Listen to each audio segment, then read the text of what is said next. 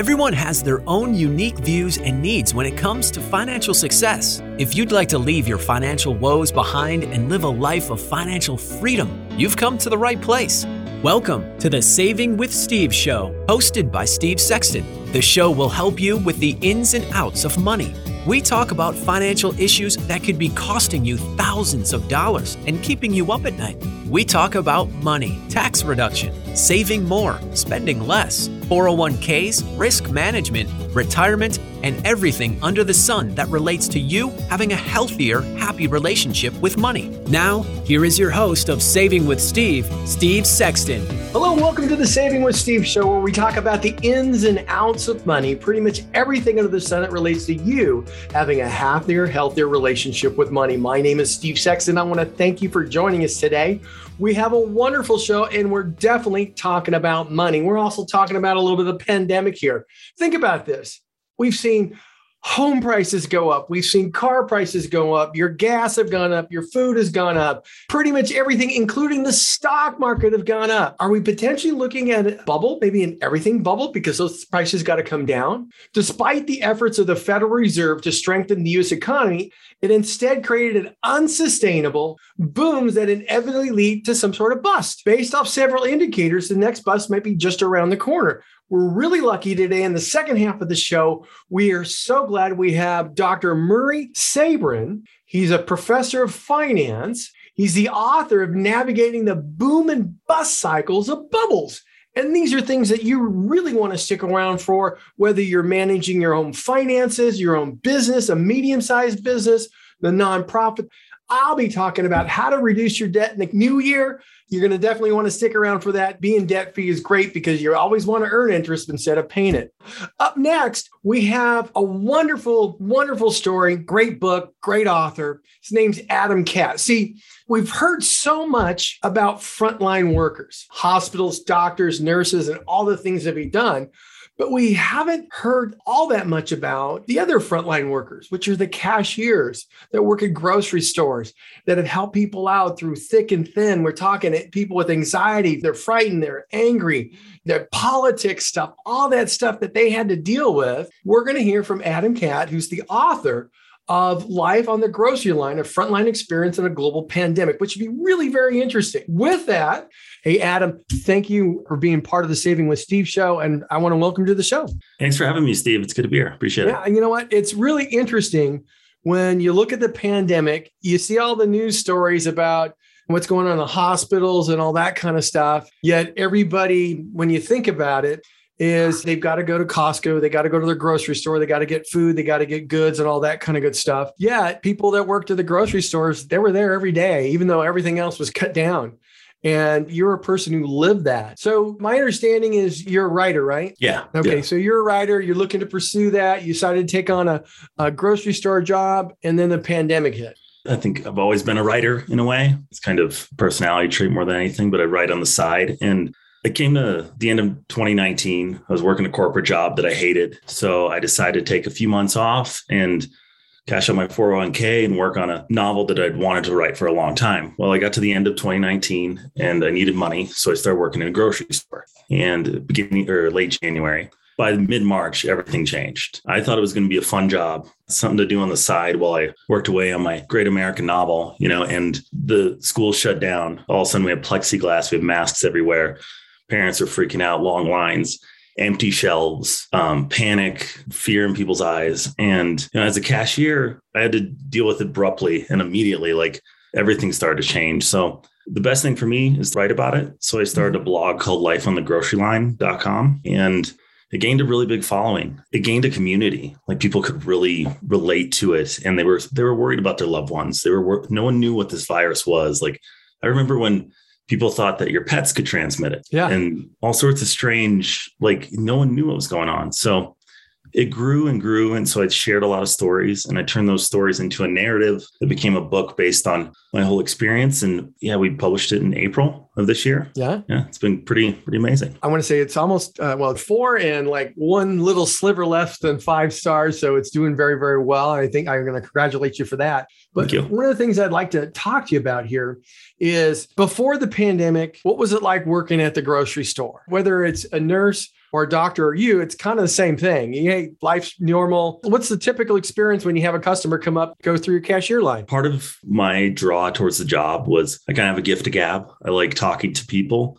I like interacting on that level. Now I knew that like cashiers aren't treated very well by a lot of people. Like they just ignore them or whatever. But I thought it'd be fun in that sense, just joking around. Mm-hmm. And it was really at first, like, I don't know, just messing with people, like joking around, having a good time. Very, very busy store. You have to learn quickly. That changed so quickly because all of a sudden you had plexiglass up and you can't hear the people and you got a mask now and it feels like you're behind a wall and you're separated from them. And there's no intimate moment anymore. Everyone's very isolated, even when they're only a few feet apart. It like became stressful and unnerving when you have lines to the back of the store and everyone has that look in their eye, like they've been up all night in a hospital waiting for a loved one or something, that mm-hmm. the deep pockets and they're super scared. And you'd have good moments with certain people. Like when you could share them, they'd talk about their fears or what's going on in the world or just, try and laugh with you, but you couldn't tell jokes anymore. So it was strange. It got really weird very quickly. And did you have people take things out on you just because? Yeah, so it was like a month and a half into the pandemic and we were running out of a lot of stuff, toilet paper, or we were out of toilet paper, out of yeast, out of canned goods. We also started to run out of bags because we were so busy and we couldn't get any in. I remember one woman, she wanted me to double bag her groceries and we were told not to do that. And when I told her that, she proceeded to start to lose it. And she started grabbing everything off the conveyor belt and grabbed a bag right out of my hands and threw it into her cart. The whole time she's doing this, she's saying, it's not you. It's not you. Like you could just, I don't know, like just losing it in real time. And as she's storming out of the building, she looks back, says something to me, licks her hand and slaps it down on the final register. And wow, it was one of the more unnerving things that I experienced my entire time there. I just feel for her. Well, wow, she shouldn't that's do that. Surreal. But life is stranger than fiction sometimes. And that's really what it was for those first few months of working in the grocery store. Obviously, you're in a store, things are going away. Were you having people show up first thing in the morning and try to, get their way in and make sure they're the first to get whatever if you've got stuff coming in? How was that? They started an hour early. The first hour of the day was for elderly people. Mm-hmm. And then you were doing a counter at the front. So if you were the person at the front, you had to stop people. You had to ask them to put on a mask. You had to like all these new duties that kind of go way beyond the scope of being a cashier or someone putting carts away. Your responsibility increased so drastically and these people didn't understand. I mean, everything's changing so rapidly that you would get so much pushback. Like people would just yell at you for no reason. And they're dealing with their own things, but people don't connect the dots that I don't choose to do this. That's not my ideas to stop you from getting in the store. It put so much undue pressure on a lot of cashiers and grocery store workers in general, for sure. Wow. And how long were you working at the grocery stores before you finished? I worked there from January of 2020 all the way to May of this year. And now I'm working at a big CPG company in supply chain. Mm-hmm. I stepped from one craziness into like a whole new level of like, there's like no one's getting their orders. Everyone's getting cut. Everyone's upset. And this is at like an account management level. You're talking about orders that only fill at 25% or something because we have supply constraints and the whole supply chain goes all the way down the line. And it's been rough. It's weird to see that from the beginning of why this is starting to happen to the fruition. And now I'm seeing like the higher end of it. And why like shelves are empty. So what you're saying right now is you're in the logistics side of things and you have clients that say, hey, I've got 500 of these that I'm supposed to get, but they're only getting 125. Yeah, I'd say that's a pretty common occurrence. It's across every industry, really. Like I work for one that does mainly dairy products, but like it's in every industry. Everyone's getting shorted or their orders get pushed out 2 weeks. It's kind of feels like it's never ending. And we're kind of told that it's not going to end either. So, yeah, every economist that I've talked to doesn't believe it's going to end for another year or two. Yeah, it'll be sometime in early 2023 that things will end because it's just nuts. So right now, basically what you're seeing is you're still taking pressure, but the pressure is coming in a different fashion because you're now handling the logistics side of dairy products. And everybody wants to get their milk. They want to get their eggs. They want to get their poultry, all that kind of good stuff. It's still, hey, we're short. Now, is the dairy products coming from all over the world or just here in the States or? Made in the States, but they're all over the country. Big customers, the little customers just aren't getting what they need. And it's different. Like when I worked in the grocery store, and you can get the book at Amazon.com, Life on the Grocery Line. But When I worked in the grocery store, you could handle it it's almost real time. Like it became surreal to a certain point where I just floated through the day. I never really took it that personally, I guess. I didn't have like the breakdown. Like I know other people did, and I totally understand that. I mean, it was bananas. My way of dealing with it was writing and dealing with stuff face to face and being on that front line, as opposed to like now I sit in my like apartment and people send mean emails, I guess. Like emails. Like nothing I could do about it. But I get it. No, I get it. I totally do. Yeah, it doesn't like have that the experience, and I don't know, it just feels like it grinds on forever. It feels like, well, we've been 2 years in, right? Been on the ground floor the whole time. I'm just in a different spot right now. We're going to have to take a break, and we'll be right back. More expert advice for having a happier relationship with money still to come on the Saving with Steve show. Don't let your financial woes keep you up at night and prevent you from living a life of financial and personal freedom. Hi, I'm Steve Sexton, host of the Saving with Steve show. We're going to be talking about the ins and outs of money, those financial issues that could be costing you thousands of dollars, causing stress, keeping you up at night. We're going to talk about money, tax reduction, saving more, spending less, your investments, risk management, retirement, and everything associated with you having a healthier, happy relationship with money. So if you've ever dreamed of living a life of financial and personal freedom, you owe it to yourself and your family to tune into the Saving with Steve show.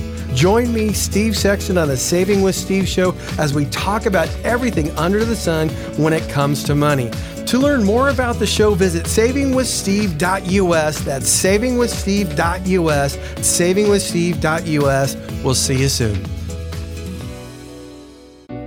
Welcome back to the show that is here to help you achieve your financial goals. It's the Saving with Steve show. Now here's your host, Steve Sexton. Hey, welcome back to the Saving with Steve show, where we talk about the ins and outs of money. I just want to make sure you all know all the replays are available at savingwithsteve.us. If you're enjoying the stories of helpful information and insight on Saving with Steve, then I encourage you to subscribe to our YouTube channel, Google Play channel, Spotify. And so you never miss a show, check out our affiliates at UK Health Radio, BBS Radio, Talk Radio New York City, E360 TV, and Las Vegas TV Network. All these networks are dedicated to empowering you to solve problems, uplift your spirit, and live a life of financial personal freedom. Also, you can follow us on Facebook and join the Steve Sexton Insiders Club at savingwithsteve.us. If you'd like to suggest a topic or a guest for the show, just go to viewers at savingwithsteve.us. That's viewers at savingwithsteve.us, and send us in your topic, your question. We'll make sure it gets answered.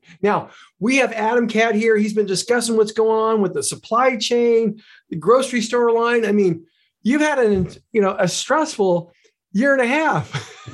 The hair, you can see where it went. I'm with you. Mine's hereditary. That's cool. So now you're working in supply chain. People are seeing, or stores are actually seeing, 25% of the orders that they've made. And then, you're dealing with logistics. Are you dealing with any of the pricing at all? Not directly, but I know that pricing's going up. Yeah. So basically we're seeing inflation because the lack of goods. Part of that had to do with the volume of producers going down early on in the pandemic. Part of it had to do with the over demand that occurred in the beginning of the pandemic. So if somebody's working or going into a grocery store right now, right now it's Omicron and everybody's freaking out about that. I don't know where you in Colorado, but out where I live, lines around the corner trying to get tested, trying to get booster shots, all that kind of stuff. My son's come back from college, but he's supposed to meet 2 or 3 friends, and 2 of the 3 friends, their fathers got, COVID. So I guess they're not meeting up. Oh man. So my thing is this, you've created a process for yourself, almost like an outlet to relieve your stress. And I could see where when you talk about, hey, there was other employees that had no place to go, which means they probably left the job after getting, almost put in prison on their checkout line with a mask, had to tell people to put on masks and deal with that pressure and stress every day, and then to go home and see it on TV again. So it just kind of got added and added. And, some of them had a tough time. Now, if you were there, what was your process for relieving this? Obviously you had a process to do this, and part of that was writing, but how did you get through it? Besides just, walk through that process. So if somebody else listening can go, hey, I have a similar process, but my superpower isn't writing. It's maybe working out or cooking or planning or whatever. Right. For me, I didn't look at the job as a forever job. Now I know people do, and I don't think I think it's admirable work. I think whatever you do in life, you should do with enough effort and work hard at it, and put in as much as you expect to get out. And so for me, I detached in a way, because I was able, I just observed it for the absurdity that it was. To me, it was absolutely absurd what was going on. And to be in this moment in time and to realize that, everything's melting down, everything even though, it's probably not gonna, it definitely felt like it. And, to explore that through writing was the best outlet for me. But it also it made me just leave it on the paper. I didn't have to come in with what I experienced the next day. I just kind of left it out there. And, people were feeling the same way. That's why it grew so big, is because, so many other cashiers or retail workers or non-essential, however you want to, whoever gave us that term, they definitely, they related to it. And that feedback loop was really nice for me. I didn't feel so alone when I went home and sit on Twitter and don't doom scroll about, death counts and all these crazy things that the major news outlets would tell you. It was sat there right on CNN, just the death count and all these unknowns. And that was definitely a pretty important thing to me. And I tried to connect with people that I worked with too. And we talked about a lot of things. I feel like I went through the trenches with a lot of them, that we're all in this together. Mm-hmm. Even though they were saying that and it didn't feel real, you actually were, if you were working in a grocery store with other people that had to sit there for long hours, and they were offering overtime and extra pay. And it's just I didn't even take the overtime because I was so tired and just done with every day, when every order is $400 and people are just giving you scowls, or they won't talk to you because they're staying so far away and all these different things. Up in their head. Yeah. Yeah. You know what? I think, what's the name of your blog? So lifeonthegroceryline.com is the blog. And that's also, it'll take you to anywhere to get the book that you can. It also, I don't do the blog anymore. I haven't filled it in since I started posting for my second book that I'm writing. Mm-hmm. But you can kind of scan through the past and see what it was really like in real time, and see what led to the book. But also I have signed copies that are available there, and Life on the Grocery Line masks I know they're cloth masks, but they're still pretty cool. So yeah, I think what's really cool about what you've done is you created an environment or kind of a community or a fellowship where people can go say, hey, there's other people dealing with the same stuff I am. And I always equate this because when it was funny because when we had little kids, when they were little, 3 and 4 and all that stuff, they're out of the playground. My wife was with a bunch of other ladies, and one goes, you know what? Does your kid eat the crayons too? And they're like, oh yeah. Or does he do this? And they all realize, hey, my kid's not crazy. He's just normal. So That's what I love about a fellowship and what you're doing is that you created a community where people go, hey, you know what? Somebody's dealing with the same stuff I am. Oh my God, it's worse than me. That just, that kind of takes the air out of the steam that's in their head. And for you is writing, but you created a wonderful opportunity. And quite frankly, if your blog stays up, I think, it makes sense for those people who are dealing with those type of things to go check out your blog and to see what the other people are saying. And you know what, they might not, say anything, but they'll be able to read something, or maybe they just write something in there, even though you're not keeping up with it, so they can just get it out of their system too. Yeah, it was, I'll mention, there's a podcast called The Retail War Zone that when I published my book, they reached out to me, and they've grown a lot since then.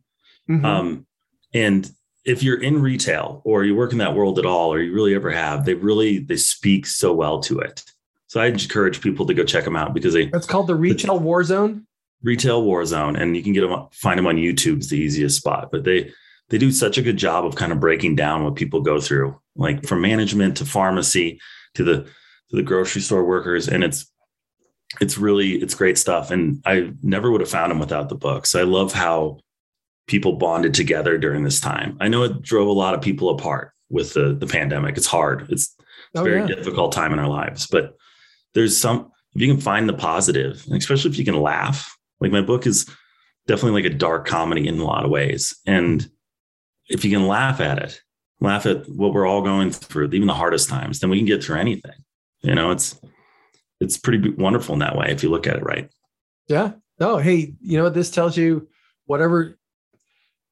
There's a lot of people who think their life and career is over, but they're realizing that there's something there at the end of the rainbow and they can get through it just like everybody else did. And to have a fellowship or community makes a big difference. So let us know how people can go about getting your book again. And then I'd like to talk to you about what you're working on next. So you can go to lifeonthegroceryline.com, and that'll take you can get a signed copy there, or you can go to, it's got links to Amazon and Barnes and Noble. You can get it online anywhere. And yeah, that's the best place, because I think you tap into what it's about at a bigger scope than just the book too, because you can read through the first post and all the things that, like, people would share stories with me. I remember this one woman, she said that her dad was elderly and he wanted cinnamon rolls, but he couldn't go anywhere. So she had to go get them, and she shows up to the store, and this is the heart of it. Like, this is maybe April or May. Everyone's freaked out.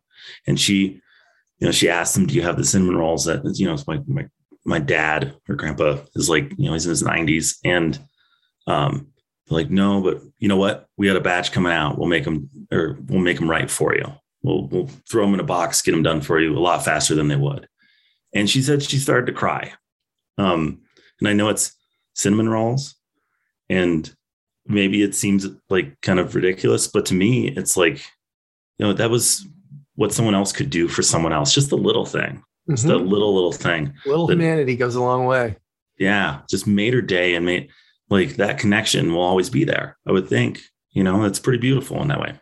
Mm-hmm. That's wonderful. That's wonderful. So I got about 25 seconds. What are you working on next? So I have another novel that I'm going to be working on that hopefully will be out middle of the year. It's called A Grocery Store, a novel, and it'll be more about the broad scope. I want to do something where I talk about the love-hate relationship I had with working in a grocery store, because it's a pretty amazing place. And it's a whole lot of humanity going on in that joint, and like a lot of interesting people. And it's, from people that work there for 30 years to college students to all the different dynamics. So I want to explore that in my next book. I bet it'd be an awesome soap opera, and ladies, you're going to love it. Yeah, right. Hey, everybody, this is Adam Kaat. You want to go check out his book, Life in the Grocery Line. It's all about the pandemic. Hey, Adam, I want to thank you for joining the show. Hey, you can see it in the background there. You know what? Love to have you back when you get your next book done. I'd like to hear what you're doing and how it's going. And you stay safe, stay healthy, and we'll look forward to talking to you in the future. Absolutely, Steve. I really appreciate you having me on, man. I really like this. This is great. My pleasure. Hey, everybody, this is Adam Kaat. You want to stick with us? We're going to be right back with more Saving with Steve. More expert advice for having a happier relationship with money still to come on the Saving with Steve show. Don't let your financial woes keep you up at night and prevent you from living a life of financial and personal freedom. Hi, I'm Steve Sexton, host of the Saving with Steve show. We're going to be talking about the ins and outs of money, those financial issues that could be costing you thousands of dollars, causing stress, keeping you up at night. We're going to talk about money, tax reduction, saving more, spending less, your investments, risk management, retirement, and everything associated with you having a healthier, happy relationship with money. So if you've ever dreamed of living a life of financial and personal freedom, you owe it to yourself and your family to tune into the Saving with Steve show. Join me, Steve Sexton, on the Saving with Steve show as we talk about everything under the sun when it comes to money. To learn more about the show, visit savingwithsteve.us. That's savingwithsteve.us. Savingwithsteve.us. We'll see you soon. Welcome back to the show that is here to help you achieve your financial goals. It's the Saving with Steve Show. Now here's your host, Steve Sexton. Hey, welcome back to the Saving with Steve Show, where we talk about the ins and outs of money. I want to thank you for joining us and listening in. We just had Adam Kaat. You know what? He has a wonderful book, Life on the Grocery Line, a frontline experience in a global pandemic. Wonderful book, almost 5 stars on Amazon. A few more people are going to be purchasing that thing. And you know what? You might want to take a look at it too. Now, next up, we're going to be talking about how to reduce your debt in the new year. You know what? It's really interesting because we studies show that retail had a wonderful time, production-wise, sales-wise, Amazon-wise, with people purchasing things for the holiday. And credit card purchases were up. Many people leverage their credit cards to make sure they can create a wonderful Christmas for the ones they love and care about, which is great.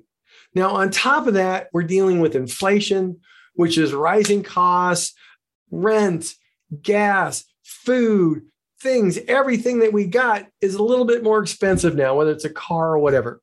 Now, that said,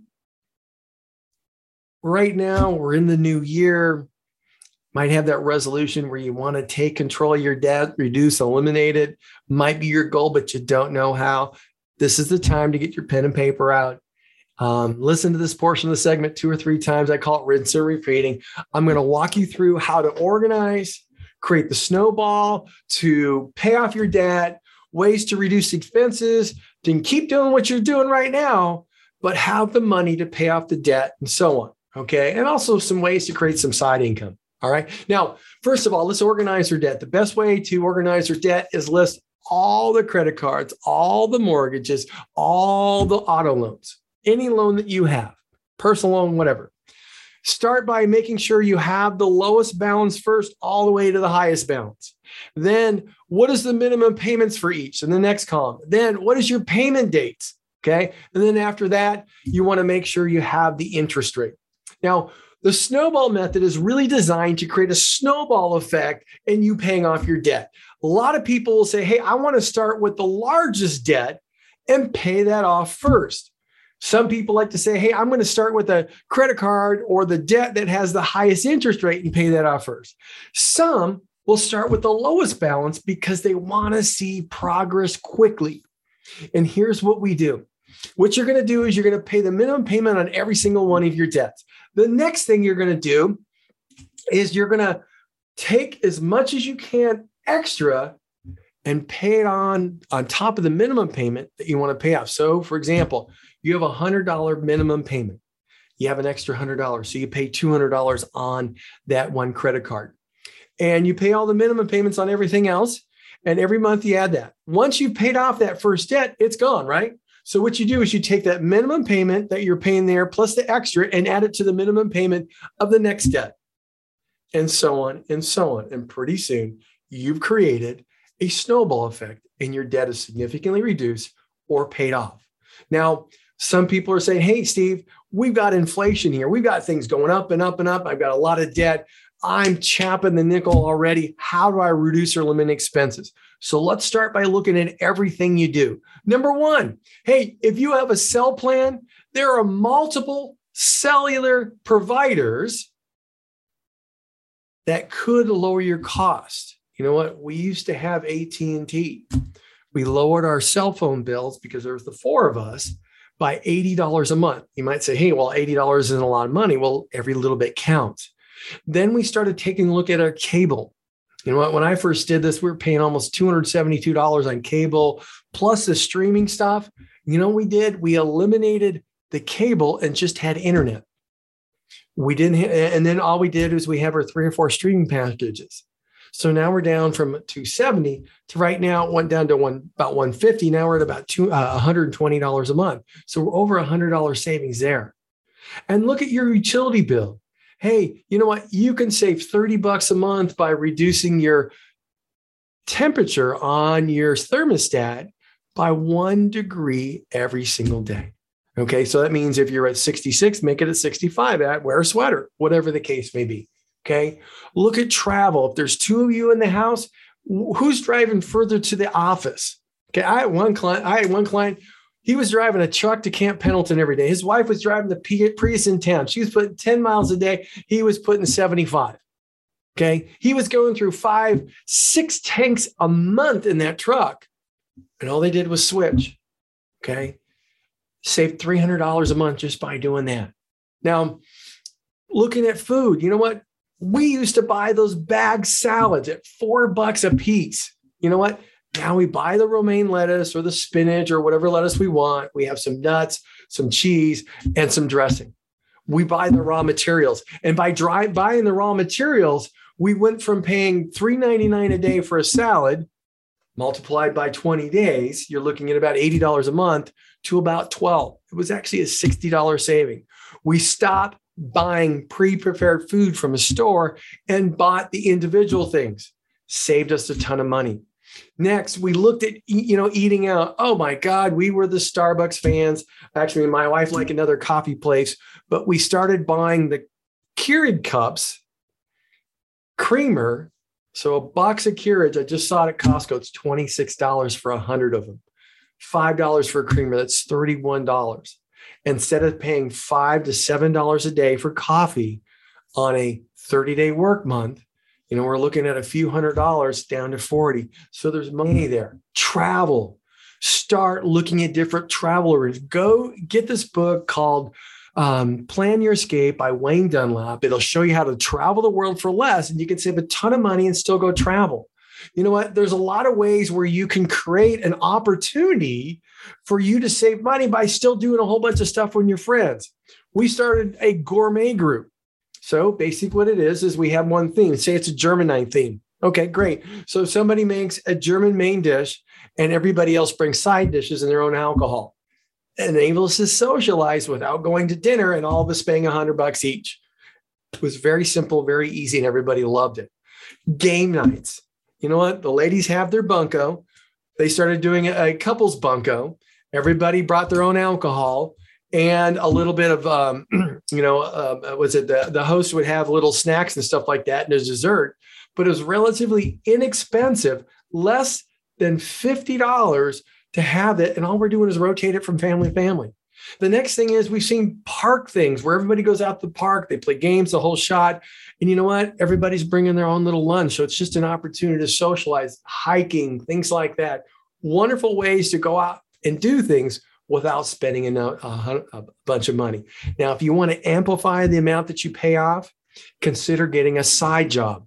Now, some people will be a consultant if they already do that type of work. They do a consultant in the evening, 20 hours. I have some of my clients are making $20 an hour as a tutor for English for people overseas. They're working 20 hours a week being a tutor, okay? And they're making $400 extra a week that's going towards their credit card so they can get those out of the way. You know what? You can go do a drive share, Uber, Lyft, whatever the case may be, or DoorDash, and make a few extra dollars that way. You just want to make sure it's profitable, especially nowadays with high gas prices. But there's many ways to reduce that. So here we go. Let's review. We're looking at organizing our debt. Figure out which one you're going to pay off first. Use that snowball method. Find ways to reduce your expenses and continue to operate the way you are now. So you're not really seeing a letdown in what you're doing, but you're still eating, you're still doing all the stuff you need. Create high side hacks. So follow those things. It'll make a big difference. You can probably walk into 2022 with a significantly less debt if you follow that and stick with it year in and year out to the point where you have no debt, which is wonderful because then all you're going to be doing is earning interest as opposed to paying an interest. Now, that's the end of this segment. You want to stick with us. We're going to be right back. We're going to be talking about the every bubble. You know what? Prices have been going up. Things are getting more expensive. And sooner or later, they're going to have to go down and we're going to have some bubbles. So now we have Dr. Murry Sabin, who's the author of Navigate the Boom and Bust Cycle. You're going to want to stick around for this one.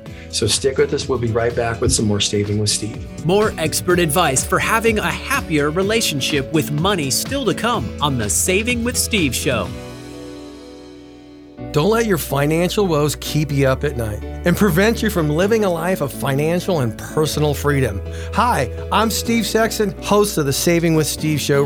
We're going to be talking about the ins and outs of money, those financial issues that could be costing you thousands of dollars, causing stress, keeping you up at night.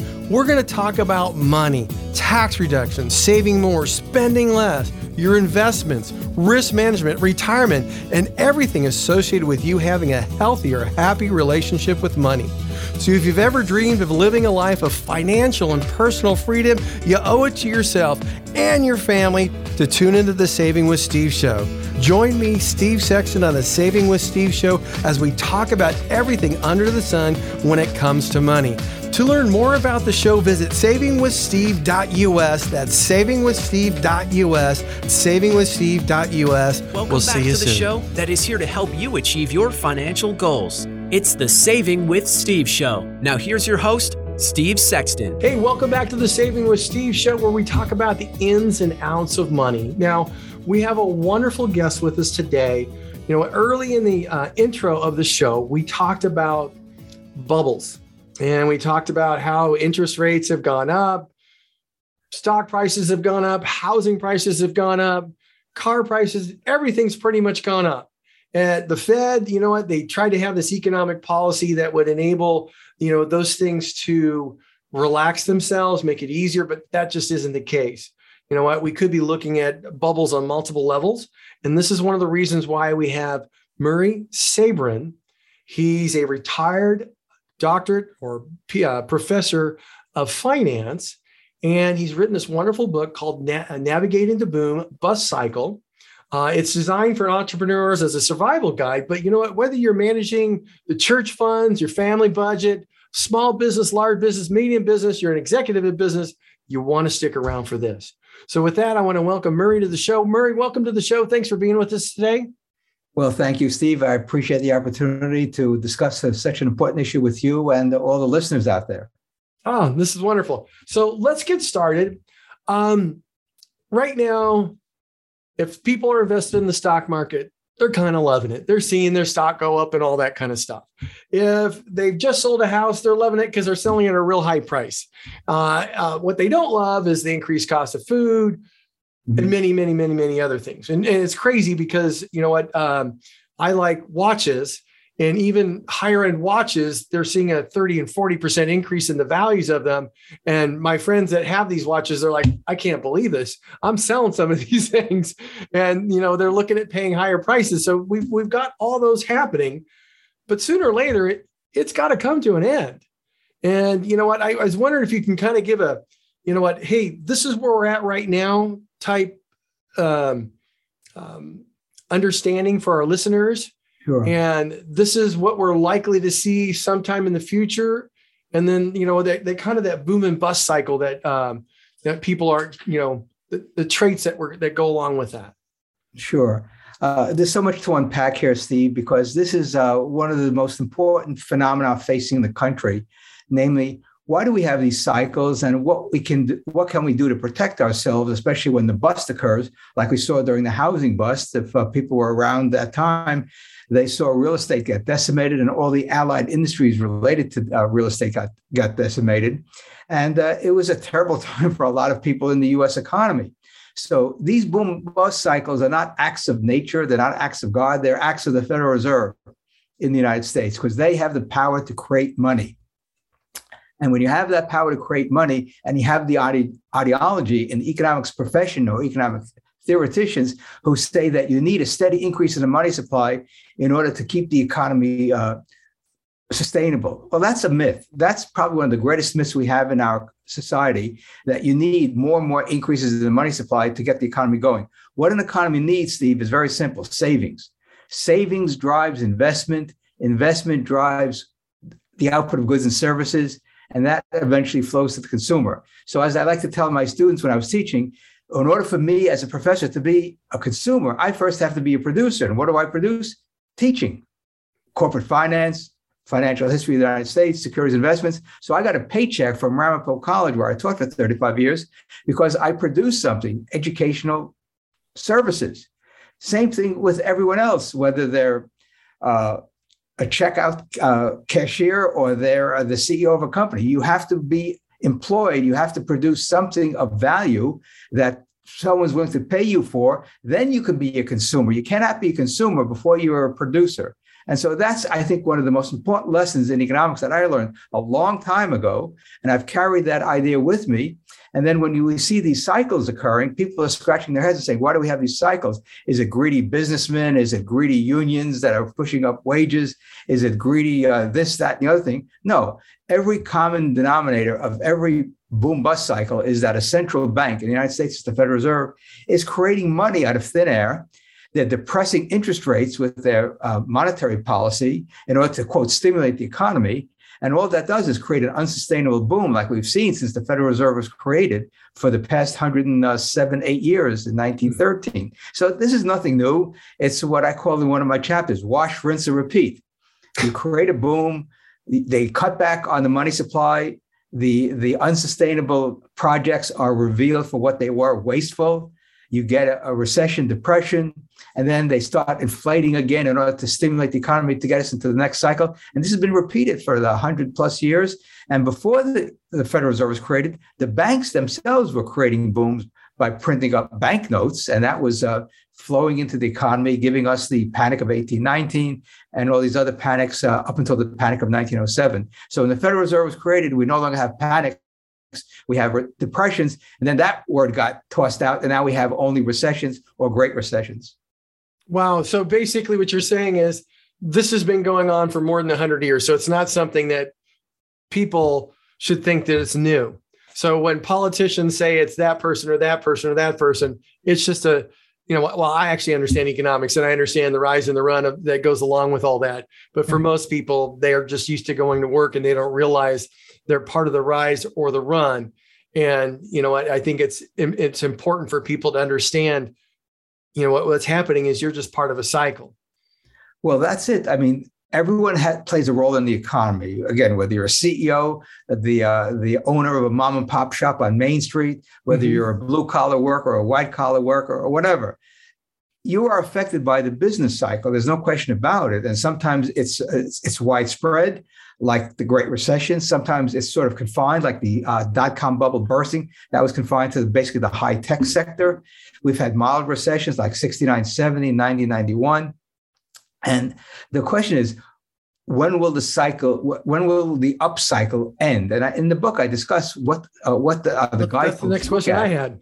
And the inverted yield curve is probably the best indicator. When the short-term rates go above long-term rates, it means there's a flight to liquidity, and people want to get the money, and the Federal Reserve has throttled back on its money inflating, and that causes short-term interest rates to rise. And when that happens, that's when the economy starts to roll over 6 months or a year down the road. So right now, the yield curve is getting close to inverting. I think it could invert in 2022, because if the Federal Reserve gets really concerned about accelerating inflation, and we saw inflation increase at the highest level in 40 years, and they really cut back, like Volcker cut back in 1979, 1980, when he was appointed chairman of the Federal Reserve with the mandate to get the inflation under control. Interest rates went to what, 21, 22%. I don't think that's going to happen this cycle, but you just never know. I mean, who thought in 1977, 78, the rate of inflation would go to double digits and we'd have 22% interest rates? So again, in 2021, most economists, virtually all economists, got it wrong in terms of inflation. They said inflation is going to be benign in 2021, and we ended the year with 6% inflation. So again, inflation can creep up very quickly on people and the economy. And the Federal Reserve's mandate is to have, quote, price stability. They consider price stability at 2% per annum, which I never understood where that number comes from, because price stability is also a myth. In a market economy, Steve, what happens? Prices slowly fall as productivity increases and innovation takes place, as we've seen in high definition television and other high-tech items over the years. And so what the Fed is doing, in effect, this is the interesting thing, is that it's blocking the fruits of a free market economy from spreading out from the entrepreneur to the public. So everyone's living standards will go up. Instead, the Federal Reserve creates winners and losers during the inflation cycle. Oh, wow. Okay. Now, one of the questions you know what? We're going to have to take a quick break, and we're going to be right back. Everybody stick with us. We got more Murry, Sabin, and you know what? We'll be right back on Saving with Steve. More expert advice for having a happier relationship with money still to come on the Saving with Steve show. Don't let your financial woes keep you up at night and prevent you from living a life of financial and personal freedom. Hi, I'm Steve Sexton, host of the Saving with Steve show. We're going to be talking about the ins and outs of money, those financial issues that could be costing you thousands of dollars, causing stress, keeping you up at night. We're going to talk about money, tax reduction, saving more, spending less, your investments, risk management, retirement, and everything associated with you having a healthier, happy relationship with money. So if you've ever dreamed of living a life of financial and personal freedom, you owe it to yourself and your family to tune into the Saving with Steve show. Join me, Steve Sexton, on the Saving with Steve show as we talk about everything under the sun when it comes to money. To learn more about the show, visit savingwithsteve.us. That's savingwithsteve.us, savingwithsteve.us. We'll see you soon. Welcome back to the show that is here to help you achieve your financial goals. It's the Saving with Steve show. Now here's your host, Steve Sexton. Hello, welcome back to the Saving with Steve show, where we talk about the ins and outs of money. We're definitely talking about the ins and outs of money with Murry Sabin. You know what? We've been talking about the boom and bust cycle. She's got a wonderful book. You can get it on Amazon. It's called Navigating the Boom Bust Cycle, an Entrepreneur Survival Guide. But you know what? It's a lot more than just that. We've been talking about the ins and outs of, the common traits of the boom and the bust. One of the things I wanted to ask you, Murry, is what industries do you see? You know what, we realize it's the Fed cycle here with the way they're handling money, but what industries do you actually see having, the highest likelihood of a bubble bursting? Well, if you look at the data and the Federal Reserve website of the St. Louis Fed called FRED, F-R-E-D, the Federal Reserve Economic Database, has all the data that you need. And I link to that in my book, and I pull out some of the charts to show that its motor vehicle sales are very sensitive to interest rates. So when interest rates go up, motor vehicle sales tend to go down. Obviously, housing starts. We saw that obviously during the housing bubble. Mm-hmm. We didn't see that much in the dot-com bubble, interestingly enough, because the housing bubble really took place over 15 years. There was a huge upcycle since the mid-90s until the housing market broke in 2007, 2008. So that was a long housing bubble. So you have construction also, you have commodity prices, lumber, copper. Copper is considered Dr. Copper because it's a pretty good indicator of the state of the economy, because copper is such an important input into the production process, the manufacturing process. So you have unemployment is another great indicator. If you look at the data, when the unemployment rate sort of bottoms out and goes sideways, that means employers are not hiring more people, and that means that the labor market is sort of saturated with workers. And then as that labor market, the unemployment rate starts to creep up, that indicates that companies are laying off people because their sales are soft and they want to reduce input costs. Labor is an easy input cost. It's a variable cost that you can get rid of pretty quickly. So you have that indicator. So you have interest rates. You have money supply numbers. If the money supply growth is really slowing down like it was in 2008, mm-hmm. That is a precursor to stock market decline and the economy declining. So you have interest rates, money supply, unemployment data, housing starts, housing sales of existing home sales, commodity prices, and the list goes on and on. What you're telling me is there's a lot of different industries that could experience this little bubble bursting. I can see. I think everybody can see housing prices, because you've got interest rates that are so darn low, probably lower than they've been in 60 years or more. And you know what? When the Fed starts increasing by a quarter, and another quarter, like they pretty much plan to do next year, that's going to push people out of that market, which is going to create an issue, which is going to lower prices. And then you're right. You know what? Hey, you can get 0% financing on a car, but that when that starts going back up to 2, 3, and 4, people are going to think twice about it again. And that is going to have that trickle down effect when it comes to people being employed, because you know what, quite frankly, employers aren't going to need the employees. And in fact, many have utilized electronics or artificial intelligence to replace people. So we can, there's a lot of things that are coming down, just pure logic. Now, you talk about policymakers making the same poor decisions. You know what? Help people understand what that means. I get it. If they make the same poor financial decisions, they're going to have, it's going to create further problems in the economy or amplify the issue in the economy. Could you help people understand that? Yeah. I mean, if you look at the history of economic thought, we had this Great Depression in the 1930s.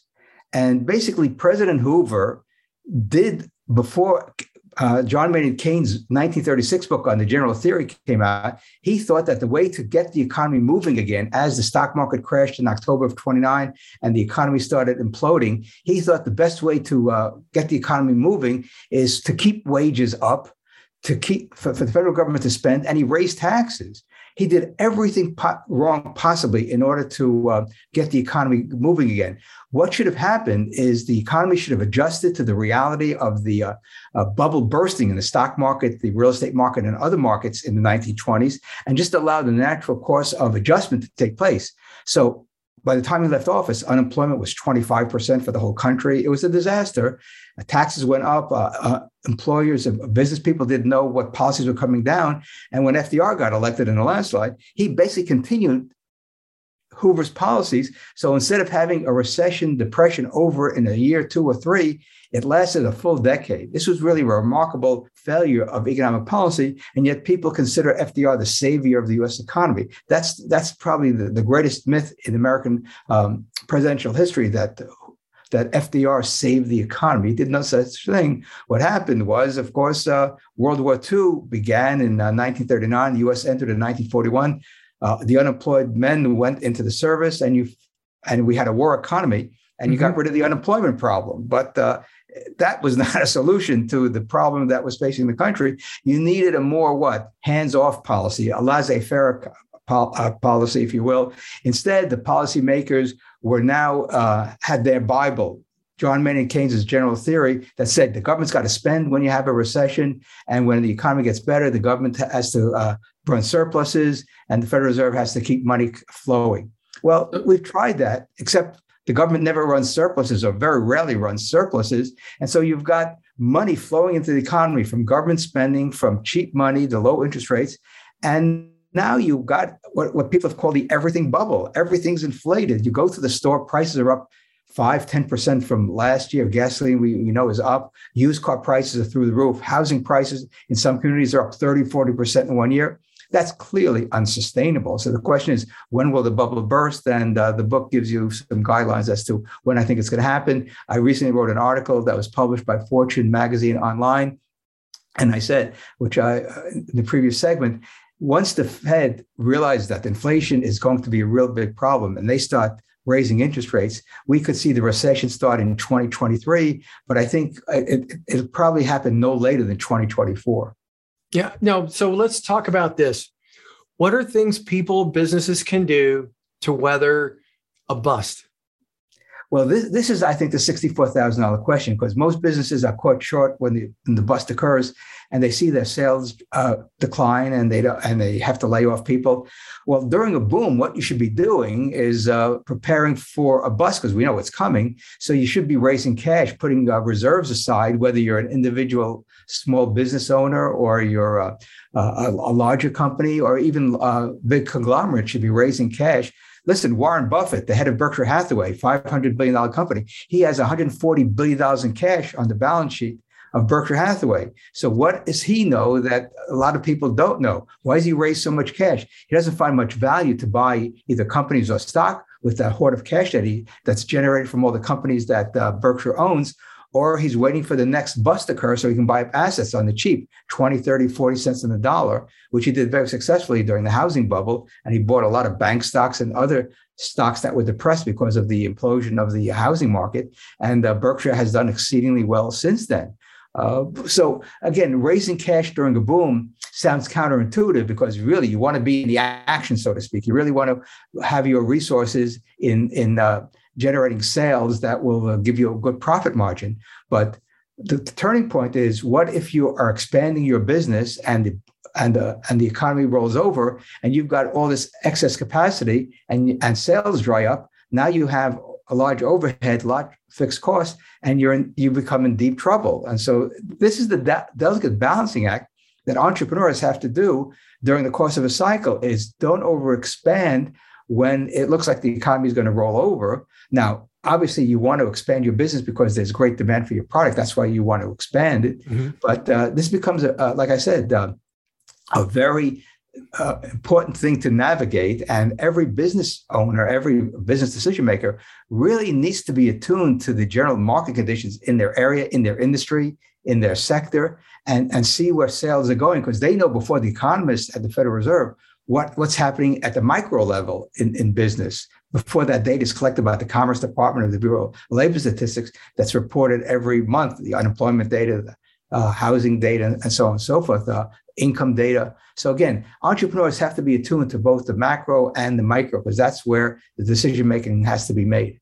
That's a wonderful statement. Whether it's a business or you're just managing the finances, it's not the time to get overextended, because you never know when you're the person that's going to be the odd person out at the company you work for, or it affects your business and you don't have the cash flow or the cash you need to survive it. So that's a wonderful lesson. Murry, our time is up. I want to thank you for being here.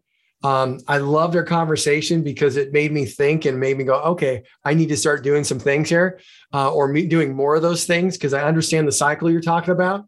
And I also understand the business owners, small business owners, just the people who are driving around listening to this going, okay, things are going really, really, really well. Because if you really think about 2007, 8, I mean, people thought, I think we saw an 800 or 900 point drive up in the S&P 500 between May and September.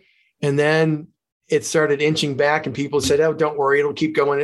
And all of a sudden, bam, the market went down and people are looking at greed. And I talked to a number of people in the tech market that a year or two out, and they said, you know what, I wouldn't be working if I had sold my stock when I was told to back before 2008. So that greed really gets people. So again, I want to thank you for being here. I know everybody can get your book, Navigate the Boom and Bust Cycle, an Entrepreneur Survival Guide, at Amazon. It's 5-star rated, which is wonderful. Are there other people? Can people get your book at Barnes & Noble or other locations? Not only that, but if they go to my blog, murrysabin.com, there's a flyer that links to the publisher's website, and they're offering a 20% discount with the code BOOM20. And the publisher is offering this all the time now. It's not just a one-shot deal of a discount, but it's an ongoing discount to make sure the book gets out there so people can have the tools in order to navigate the boom-bust cycle. So if you go to murrysabin.com, you can see the flyer there, click it on, and that'll take you right to the publisher's website. Apply the code, and you'll get a nice discount from the publisher. So help us out with that code again. It's BOOM20. It's on the flyer. It's if you go to the, okay. Yeah. I just want to make sure everybody who's listening, who love what we heard or want to understand what's going on and what moves to make, that they can go to the publisher's website and get that code BOOM20 to get a 20% discount on Murray's book, Navigating the Boom and Bust Cycle, an Entrepreneur Survival Guide. So, Murry, again, I want to thank you for joining us. Stay safe, stay healthy out there in Florida. I know you want to complain about that bad weather, but hey. Yeah, listen, someone has to live here, right? Yeah. Yeah. I have a friend that lives there, and I just said, hey, stop bitching and complaining. He goes, yeah, I understand.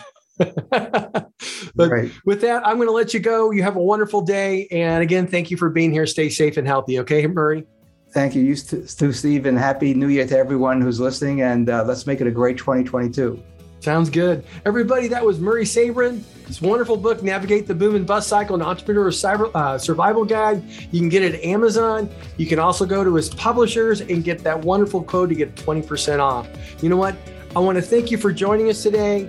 We'll look forward to seeing you next week right here on Saving with Steve. Again, stay safe, stay healthy. We'll see you next time. Bye-bye. Thank you for joining us for the Saving with Steve show, hosted by Steve Sexton. To learn more about the show and how to become a guest or sponsor, visit savingwithsteve.us. That's savingwithsteve.us. Join us again next time as we continue to talk about everything under the sun that relates to you having a healthier, happier relationship with money. This has been the Saving with Steve show, hosted by Steve Sexton.